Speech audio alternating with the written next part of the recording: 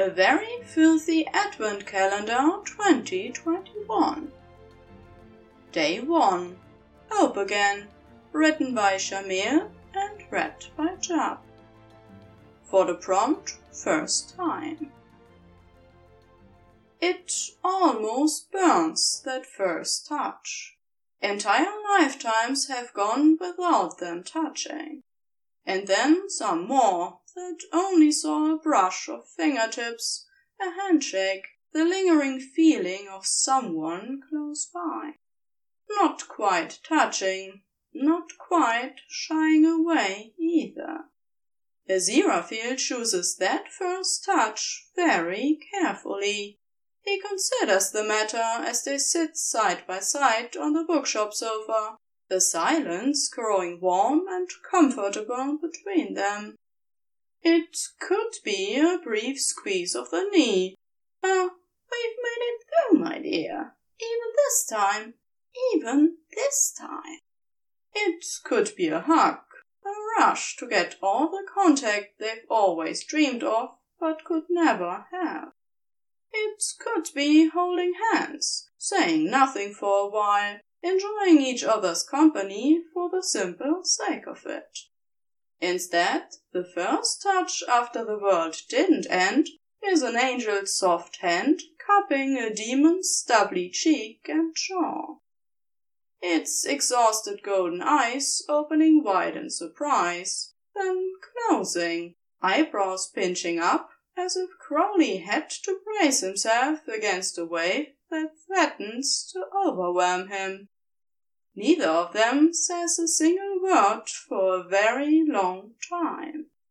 Then Crowley tilts his head just a little bit, kisses the pulses on Aziraphale's wrist.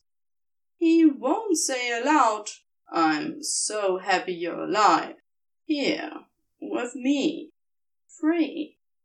They don't say such things to each other. They never could, but they don't have to. They've learned to communicate in other ways.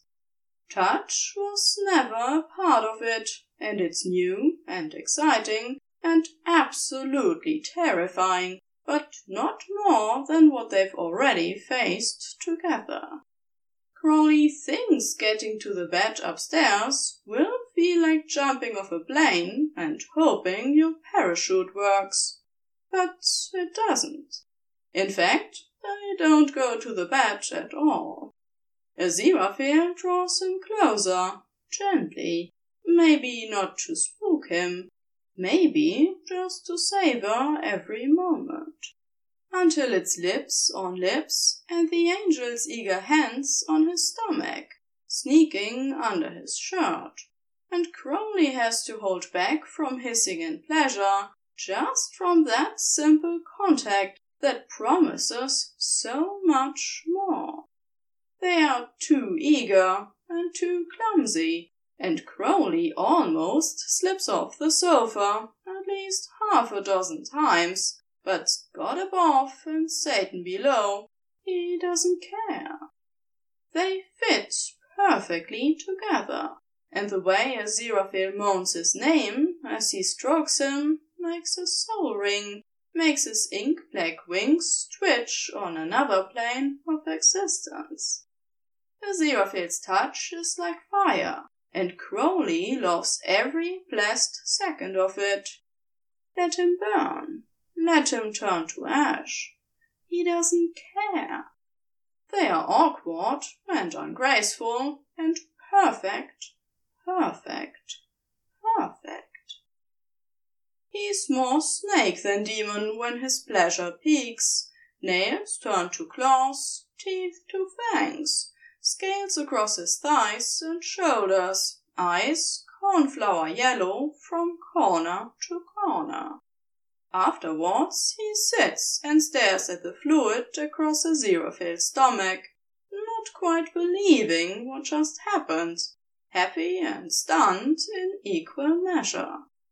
But the angel doesn't seem to mind, simply holds him close and kisses him with an intensity that suggests this isn't just the first time, It's the first time of many.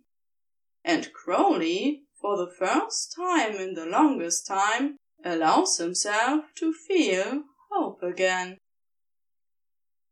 The end.